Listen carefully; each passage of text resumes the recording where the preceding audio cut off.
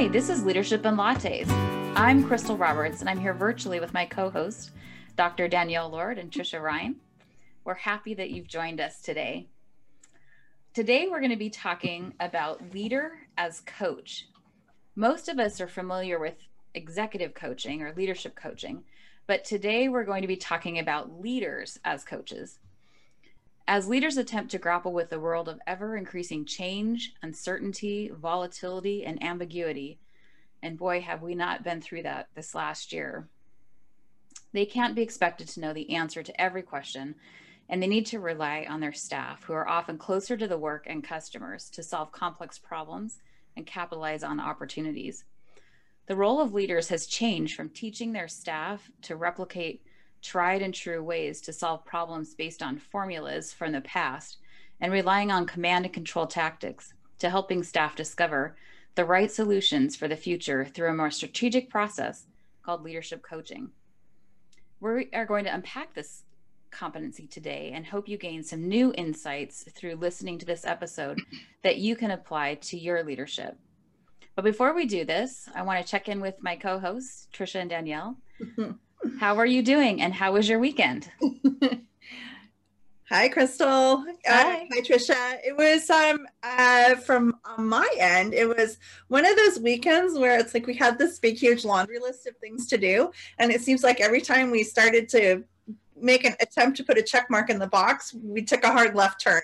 So it felt like everything it was like, okay, let's stop and regroup and figure out what we're going to do next, because nothing seemed to kind of go as planned. So, but it was good. It was a good weekend. It was all fine. And here we are together. So, yeah. But anyway, one of those kind of crazy weekends. So,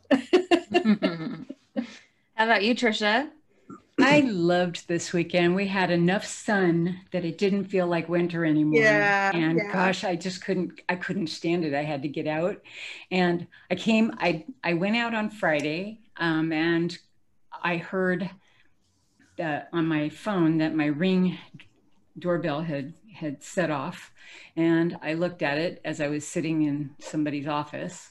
And I noticed that it was somebody who looked familiar, but I couldn't quite put my finger on it.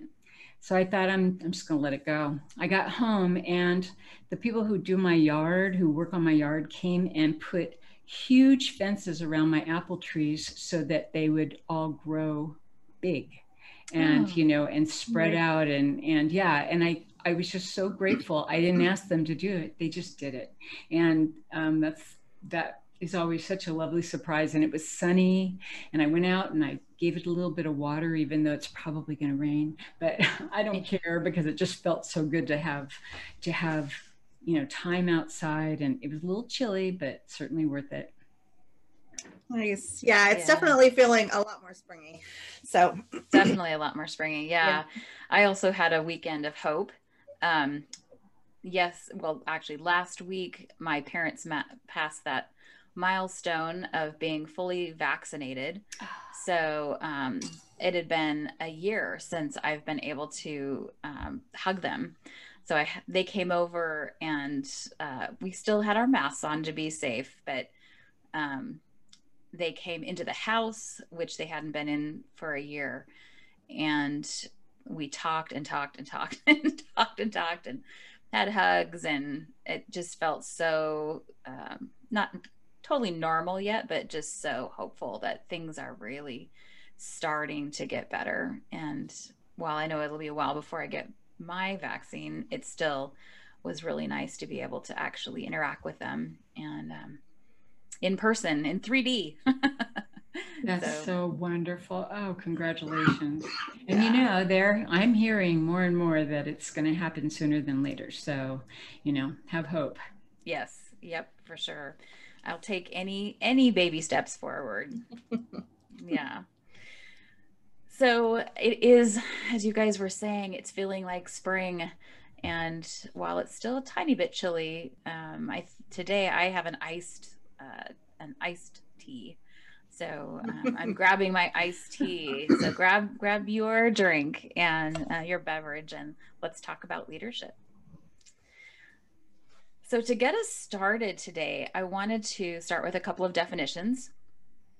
According to the International Coaching Federation, coaching is described as the process of partnering with clients in a thought-provoking inquiry-based process. The client chooses the focus of the conversation and benefits from the coach employing coaching competencies in a confidential relationship within a formal coaching agreement to help the client move forward with their most important self-selected goals. This is often provided by an external consultant, though can be an internal, and is also usually time-bound. So usually the consultant is coming into the organization or working with an individual. It can be outside an organization as well, but it's a temporary situation. Leader as coach, according to a 2019 Harvard Business Review article by Hermania Ibarra and Ann Scowler, is ongoing. They describe it as ongoing and executed within the organization. And maybe I should back up for just a second. Sometimes, and it's of course in the organization we have, sometimes that even, I call it coaching with a capital C, is done internally. So sometimes we have organizational development or leadership development people, and sometimes even business partners that have gone through a process of certification to be a consultant within the organization. But again, it's usually pretty time bound and there's a very clear contract. What we're talking about today, although we will contrast it and talk a little bit about coaching with the capital C, is leader as coach. So as I was saying, in that Harvard Business Review article, they look at it as ongoing and executed within the organization.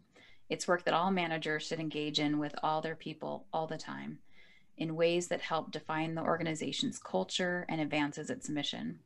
An effective manager as coach asks questions instead of providing answers, supports employees instead of judging them, and facilitates their development instead of dictating what has to be done. They go on to say it is the kind of coaching that creates a learning organization. Mm-hmm.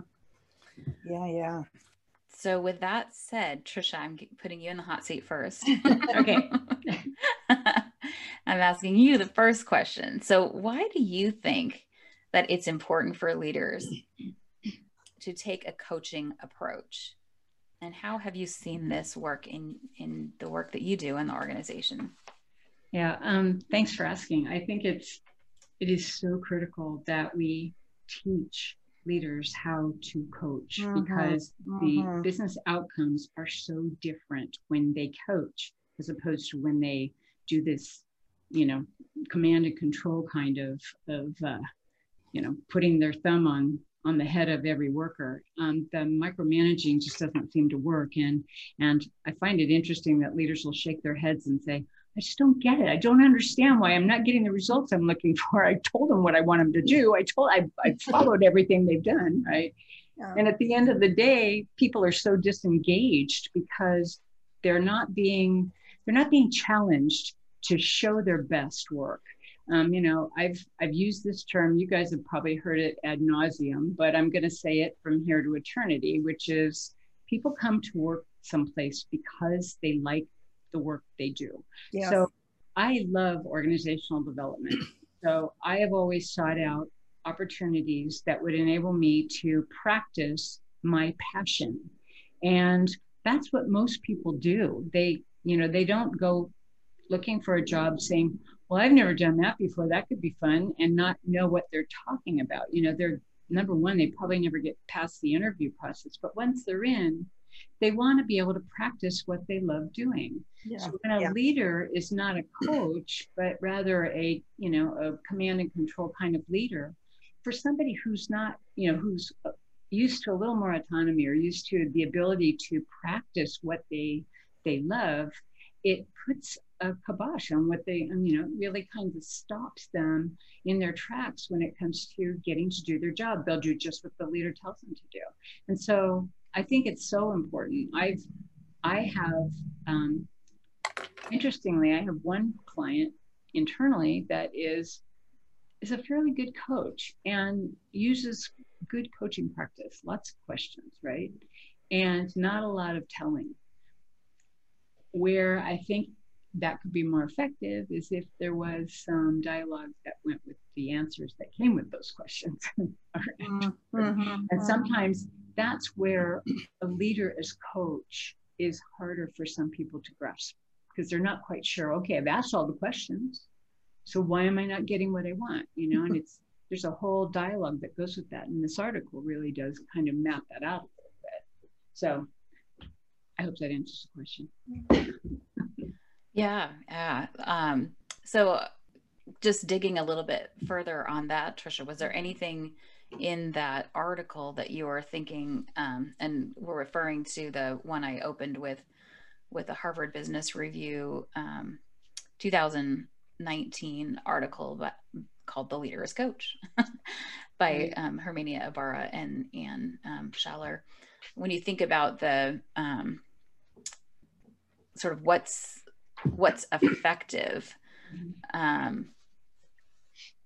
what sort of jumped out at you?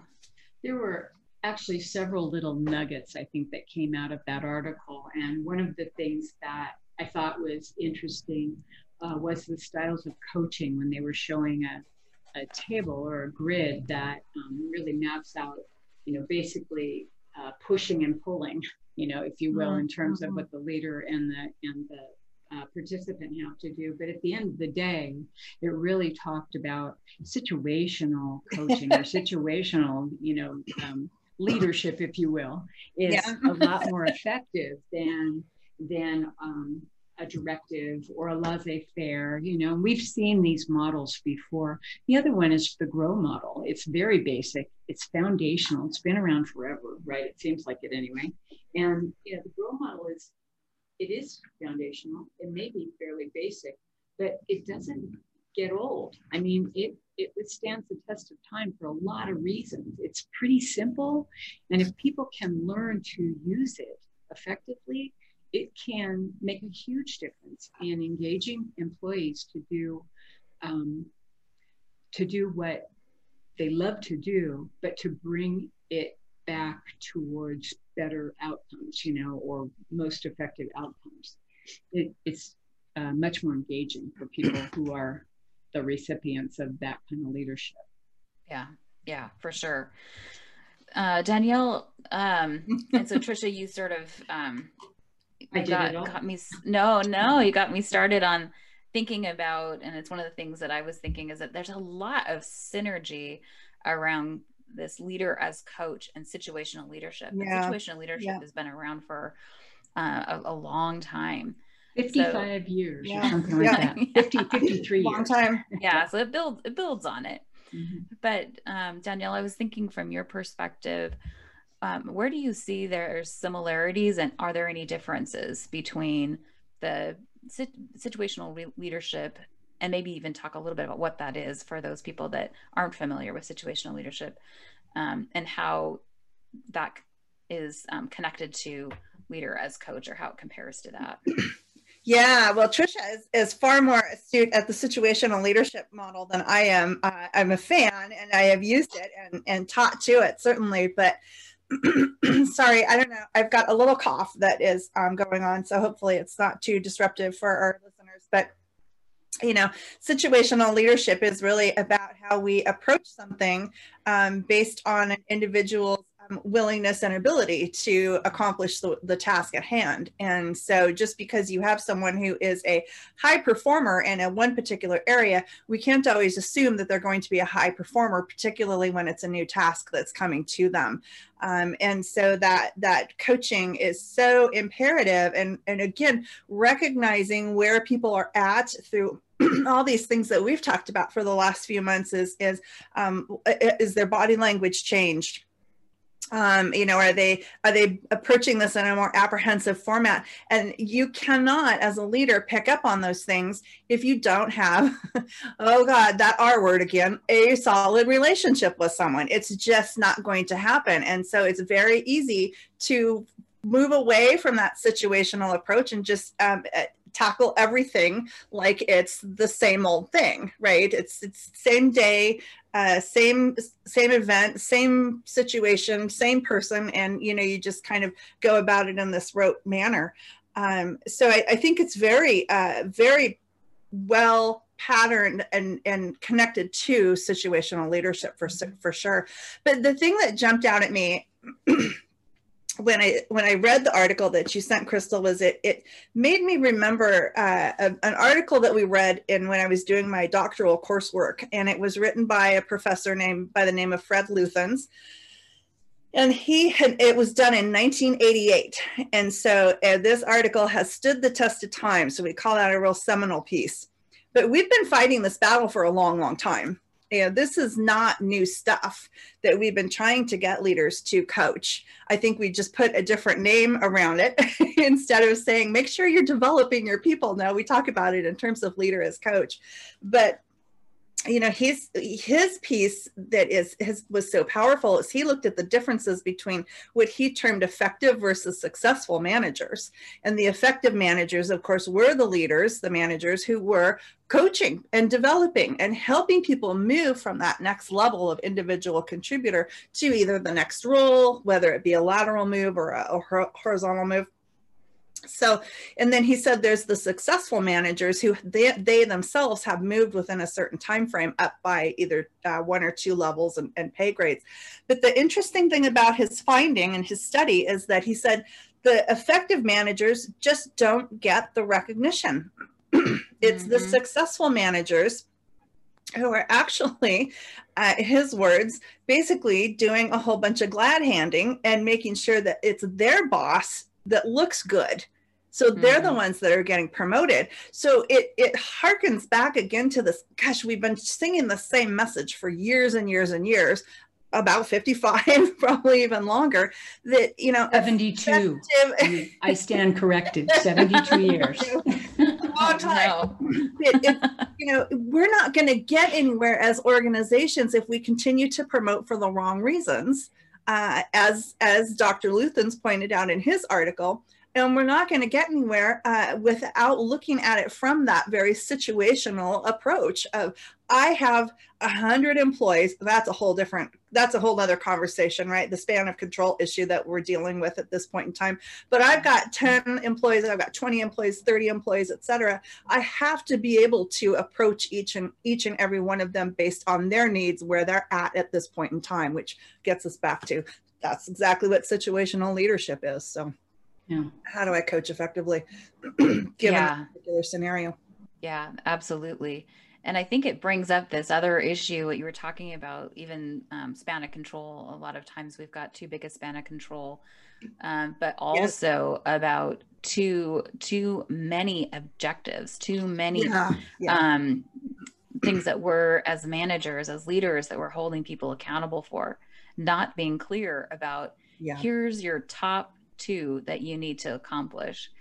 And that leaves people pretty strung out, as well as a lot of people working a ton of hours. So that sometimes we will get a lot of pushback from, at least my experience has been, we get pushback because this takes a little longer, right? It takes longer to actually ask those questions and have people think about it and come up with their own answers.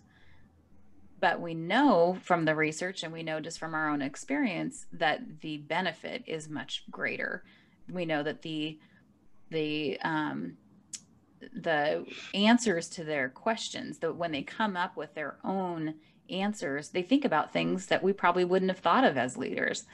So we get the benefit of their really good thinking. And then, of course, as Trisha was saying when we opened, that this is, if we're asking people to check their brain at the door, we don't have any engagement. So we don't have people that really have their heart that is actually there at work and going the extra mile. So anyway, just putting some things out there to think about, like, how do we overcome this notion of it's soft and it takes too long. And Trisha, I can see that you're like, I want to get in on this. I got to get in this. No, I didn't want to forget what I was saying. I was thinking though, but I mean, it's so true. I think about, though, all the leaders who may think that it takes longer because they haven't done it before, because they haven't seen the benefit of it.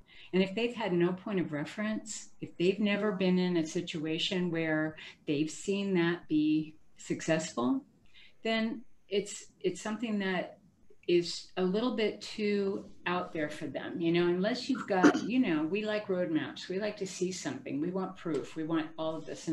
And we as practitioners in, the organizational development field or leadership development field, we know that, that these things are true. There is a lot of data, and there's a lot of writing that actually supports this kind of thing. And there are so many employees of leaders who could tell you that this would make a difference for them. But leaders are, if they've never done it, the confidence level is not very high. The trust level is certainly not there if they've never seen it. And so how do we get them to, to be open to it, have that agile mindset, that growth mindset, if you will, to do something that maybe they've never done before, and, you were spot on with situational leadership, Danielle. I think it's, in situational leadership, there is two quadrants where there isn't a lot of coaching. It's really a little bit more directing because it has, one's more directing because it has to be. The other one is just supporting with recognition, right? Yeah. But there are two quadrants where there's definite coaching going on, right? Yeah.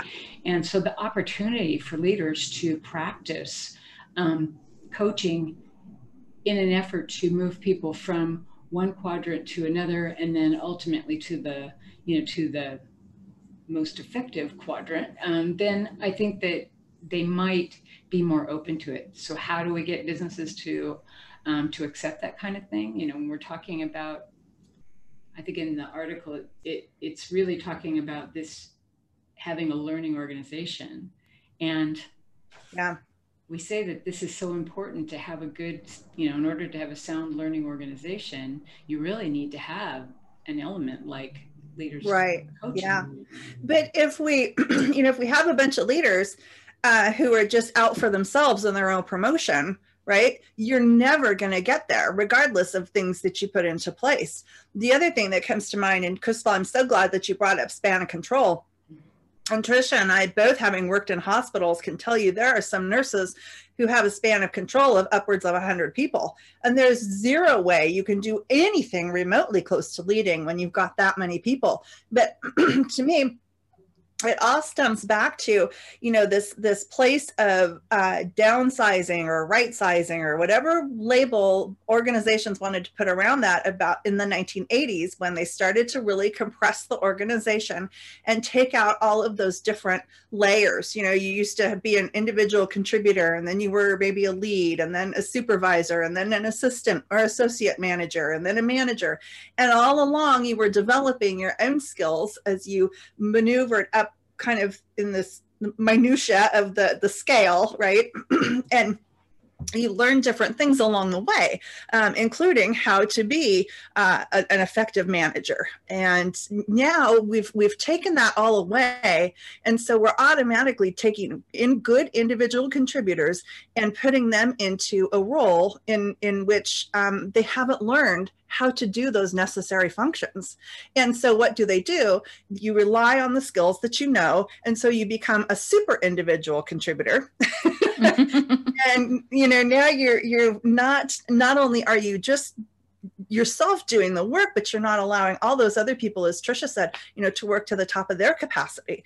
And so it just seems like we're making it worse organizationally than making it better, no matter how many times we try and talk about this stuff. And I think you nailed it when you said, we don't teach leaders how to do this. And I think it's a big mess.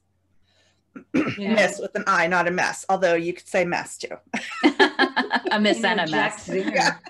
Jack Singer just did a quick article it was on LinkedIn this weekend, and it talked about how leaders are so into the minutia of their folks' work that they end up being the contributor. They end up doing the work. And it's like, that's exactly. And I think that is one thing that if leaders could see that what it looks like from any other focal point, you know, that they're actually in the weeds doing all the work. Mm-hmm. And they're folks who have the talent and the skills to do that job or to do that work are sitting on the sidelines going, when do I get to play? Right. Yeah. When do I get to come in, coach? Yeah. One of the things I think that that leads to that or helps keep that system going in place is not being a learning organization. So when people are so afraid that a mistake is going to be made, which is a learning opportunity, right? Yeah. That they feel like they just have to take it over because they only trust themselves to do the work. And I've seen this over and over and over, and it's very, very hard to get people to actually step away and to trust what their folks are doing. And that's not even to say, obviously, that if they hold all that work, that they aren't going to make a mistake. Or so the logic doesn't hold together. So any thoughts about that? Is like how, and of course that connects to innovation too, right? If we can't make any mistakes, because innovation is built on iterative learning. So how do we get our managers to step away and to allow their people to do their work and to see it as their job to help them learn from what's happening, and not to judge it? And that's kind of one of the things that the article is talking about is it's development versus judging somebody in what they've done. Thoughts about steps that managers can take around that? I think it's bigger than what managers can do at this point. I think it really has to be looked at structurally at the organizational level to really peel back the onion and say, what barriers have we put into place? And probably not ill-intended in any way, but just that exist for whatever reason. So how do we as an organization say, this is really important to us, and let's see where we put obstacles in. So that's why I say I think it's bigger than just any one thing that a manager can do. Although there are other things managers can do, absolutely. But I think, it's really something organizations need to just tackle head on at that, CEO level. So I think that comes to mind for me. Yeah, and I'll give you an example. I was chatting with that gentleman after some leadership development work that I was doing last week, and he said, I'm trying really hard to be fully committed to this program, but my employees have so much needs right now, and it's just ongoing. And that speaks to how this article started. We're just in this constant VUCA environment. Of course, VUCA is volatile, uncertain, chaotic, and ambiguous for our learners listeners who haven't heard it. And I said, well, that's where we're at right now as leaders. And that's where you should be putting your heart and your head, is into the work of supporting folks. And he said, it's a great idea and concept, but there's no way, and he's in the trades. So he said, there's no way for me to code my time to do that. Mm-hmm. And it was a real insightful moment for me where I said, wow, that again is where we have an organizational problem, not a manager problem. We have an organization that has said, and not for any other reason other than to say, these are the things where you have to code your time to. And nobody bothered to say, we need to put a leadership time code in there so that we give people the space to say, I'm carving out 20 minutes. I'm going to charge 20 minutes to this bucket in my budget or whatever, to say this is important to me. So that's, again, why I say I think it's bigger than what managers can do. If we take it seriously. right. It's always, definitely never a one thing solution. So looking at the organizational barriers, how do we remove those for people? Well, I look back at, Daniel was saying that back in the 80s when they went from having multiple layers to, kind of collapsing the layers in an organization. And I have to say that that's cyclical, because I've seen that go back and forth in my career, my seminal career, because I was even before 1988. Thank you very much.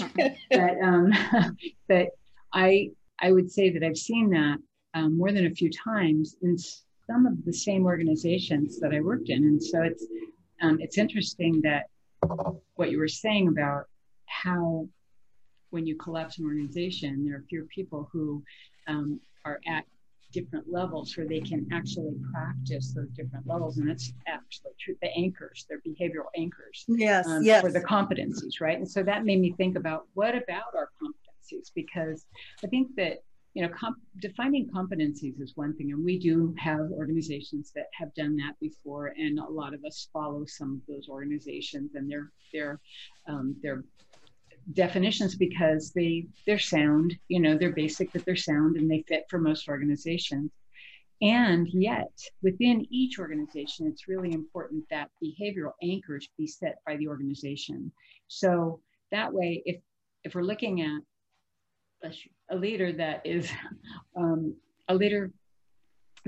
at, say, a middle level leadership, level leader, senior manager, director level, something like that, the behavioral anchors should be significantly different from a leader at the management level. And so when we see that, I think if it was well defined and people could see what is the difference between one level and the other level, it might be a lot easier for people to come in and do their job, and maybe even lead effectively, because they would have a much better defined behavior that attaches to the competencies they're supposed to be, possessing or at least working towards, right? And so I feel like that has a lot to do with that muddy, murky spot, which is the lack of specificity in behavioral anchors. We may have thought we've gotten there, but we haven't. And I remember it took, when I worked at my first large organization, the one with 1 million people in it, it took years for us to actually assign behavioral anchors. And I actually touched base with the woman who worked with me on a project to do that just a couple of weeks ago. She's still working there. I can't even believe it. And it's been for her 45 years and she's still there, but it was quite a task. Yeah, that's significant.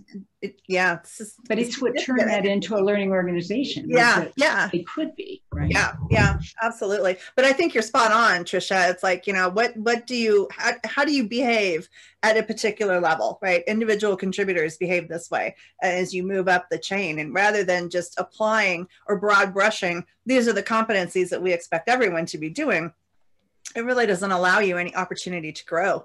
Right, but the fewer layers that you have, the harder it is to define it specifically. Absolutely. So, we, like you were saying, there used to be all of these different layers. And so you could actually attach specific behaviors to those, right? Yeah. Not so easy anymore, because you have to take that broad brush stroke, right? Of here's what you have to do. And in some department, it might be really large. In some department, it may be fairly small, because the leader above is doing all the work, right? Yeah. Okay. I'll sit on that one. Well, and I think sort of what another thing that made me think about when you were talking was for leaders that are out there that are listening, if you find yourself constantly overwhelmed and overloaded, there's a red flag. There's a clue that you're probably not coaching, that you've probably taken on more of the work than you should be, and that you're not allowing your people to actually shine and to do the work that you hired them to do. So I'm going to take us in a slightly different vein here, just for a couple of minutes, because we've only got about 5 more minutes before we work to close. Yep. So I wanted to just introduce a book that Trisha and I, it's dear to our heart. It's called Self as Coach, Self as Leader. And so we'd recommend that. It's by Pamela McLean, who is, of course, leading the Hudson coaching venture. And one of the things that they talk a lot about is the competencies that you need to have as a coach. And I think these, they bridge both the leader as coach and coaching with a capital C. And those things are presence is how you show up as a coach in the session, empathy, feelings, being comfortable with your own feelings and other people's feelings, boundaries, embodiment, and courage. And so I haven't given Trisha and Danielle a heads up on this, but of those, presence, empathy, feelings, boundaries, embodiment, courage, if you just picked one of those, because they're all important and we don't have time to talk about all of them. If you each picked one of those to talk a little bit about, as far as like, what could our listener do to help push the envelope on one of those? Could you talk a little bit about that? And Danielle, I'll have you go first. Empathy. Empathy would be the one that I would pick. And I would say, you know, we've all had the opportunity to, or we have the opportunity to walk a mile in somebody else's shoes. And we do not and cannot know what they're experiencing until we do that. So step into somebody else's shoes and remember that they are a whole person that's coming into the organization, into their job every day. And so what they might be experiencing at work is just one small microcosm of what is going on in their world overall. And so just remember that I think a lot of folks really are willing to do something. To Trisha's great point, they want to be working to the top of their capacity, but there is something that might be getting in the way. And so approaching everything with empathy and taking to heart what it is folks are saying, and getting that feedback as a leader yourself. Great. Excellent. Thanks, Danielle. Trisha, which one would you pick? I think I'd pick boundaries. And because boundaries is one that I think is often misunderstood. You know, it has to do with, you know, at least in my coaching world, it has to do with making sure that I don't enter into something that I can't get out of, or that I get so invested in something that I want to help you get through it. And I think often leaders do that. They'll try to help, and in trying to help, they lose sight of the fact that there's somebody else in the room who may be, you know, they're trying to coach or they're trying to talk to. And if I as a coach lose sight of that and I start, well, let me tell you what I'm hearing, and here's what I think you should do, and here's where you might want to go with this. And I have basically completely ignored the other person and their body language or anything they may be telling me, or maybe not telling me, but I can see it. And just doing my own thing. And the problem with that as a coach, as a leader, as coach, is that that once again is kind of undermining that whole process of trying to draw a person's best self out. You know, why would they bother if the leader's doing everything for them, and if the leader is entering into or even getting hung up on? If somebody tells you something and you're the leader, then you may react to it. And once you start reacting to it, then you've kind of lost the whole point of your coaching. You know, you've now become the boss reacting again, or you know, somebody else who's maybe not quite so on the other person's side. So I think boundaries for me is an important piece. Yeah. Definitely. Absolutely. Yeah. And like I said, all of these are important. I think the one that I would pick, it's so hard to pick, actually, isn't it? I was going to say courage, because, you know, you have to be courageous in really, I think, both in being willing to listen, and to not give your best advice and to draw it out of the other person, but also courageous in really asking great questions, so that you're challenging that person to think about things that they may not have thought about before. But the other one I just have to touch on is presence. So presence is, and I think this is really important for leader as coach. Presence is all about just being present with that person in front of you, and trying to dump the last meeting that you just had, or you know, that you're mind is spinning around those things that you know you have to do when this person leaves your office, and all of the many things that are going on in your head, and trying to just let that all go so that you can be there with that person. And I know that you and our listeners, if you've been in a situation where you've had somebody who's been fully present for you, that is the gift. That is the gift. It doesn't really even matter what they say or the questions they ask, because if they can be right with you, it'll happen naturally. It will flow. They don't have to have the leaders don't have to have a list of questions to ask. It will happen because you stay curious, you stay in the moment, you stay with the person, and it really is such a gift. So, and you're getting closer to that partner phase that we talked about a few weeks ago with the leader making.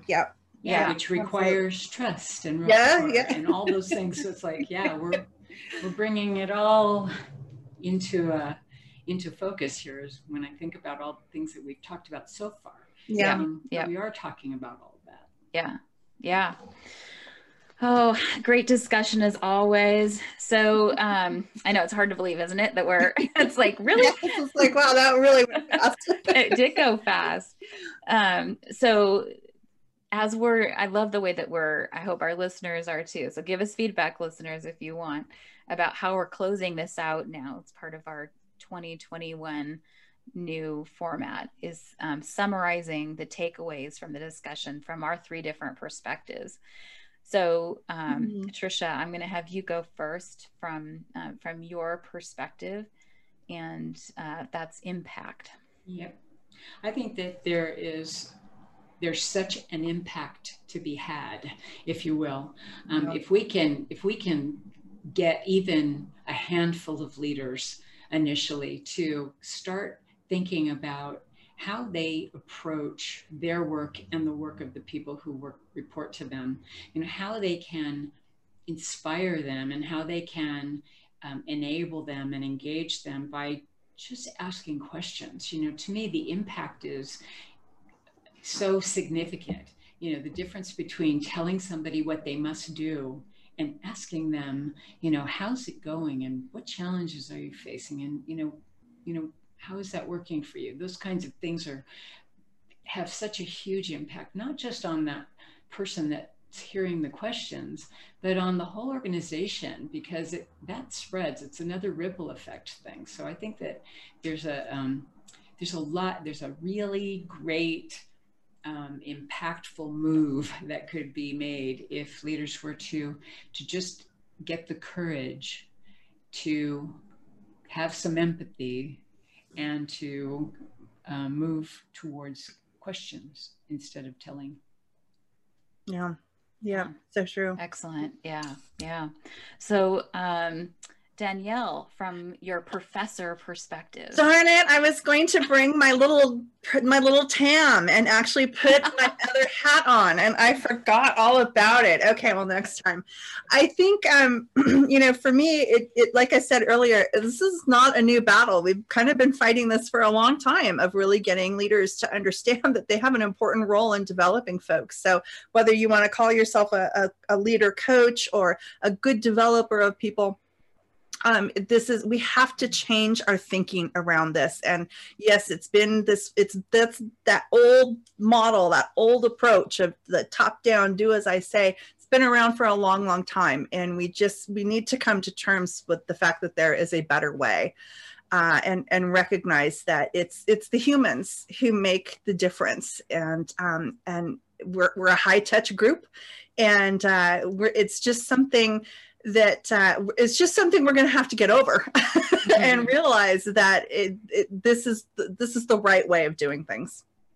It's been around for a long time, and we can break the cycle if we all work together to do it. So so well said. Thanks, Danielle. And for me, key takeaways from a heart perspective is really, I was thinking about when you get the gift of having a leader as a coach, and think about you as the leader, having somebody in your office or virtually on your Zoom call. What's their energy level? So when they come in and then when they leave, have they calmed down? Have they centered? Are they better able to go out into the world and have a higher level of energy to deal with the rest of their work? Or are they leaving deflated and with less energy? And I think when you, and even I was thinking, even for both parties. So if you're the leader, you will find, if you try this approach, that you will be energized by it, because you will see the growth and development in the other person. And you will see that this person is now more capable because they've solved it themselves. It's not easy.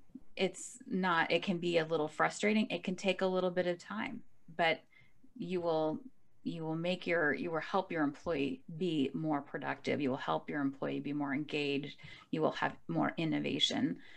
And I think they walk out with more energy.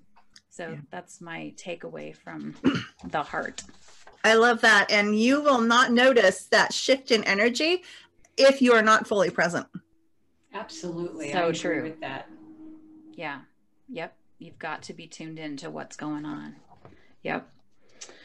Yes, and with that, maybe I'll add one quick, another takeaway is, if you are going to have a coaching session with one of your direct reports, I would encourage you to try and find a quick 5 minutes before they come into your office to do that centering. It's super difficult to just, do that in your mind and say, okay, I got off this Zoom call and 30 seconds later or simultaneously I'm on the next Zoom call and I'm expecting to be present and be able to coach. It just doesn't happen. So even 5-minute break to get up, get yourself something to drink, have a couple of deep breaths.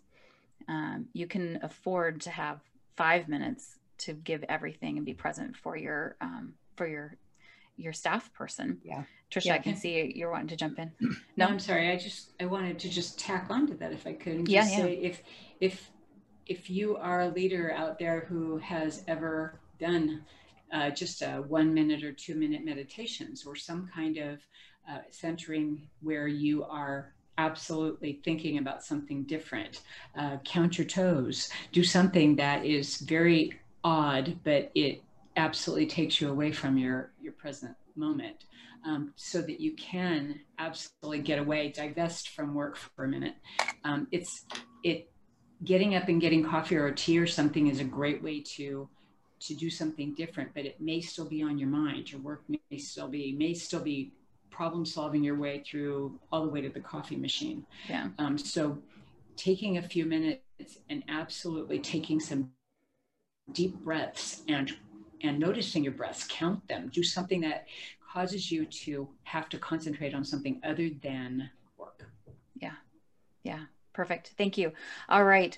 So to close us out, in closing, I want to remind our audience to send in their questions about leadership and leading in these unprecedented times, and we'll try and answer them on air in an upcoming podcast.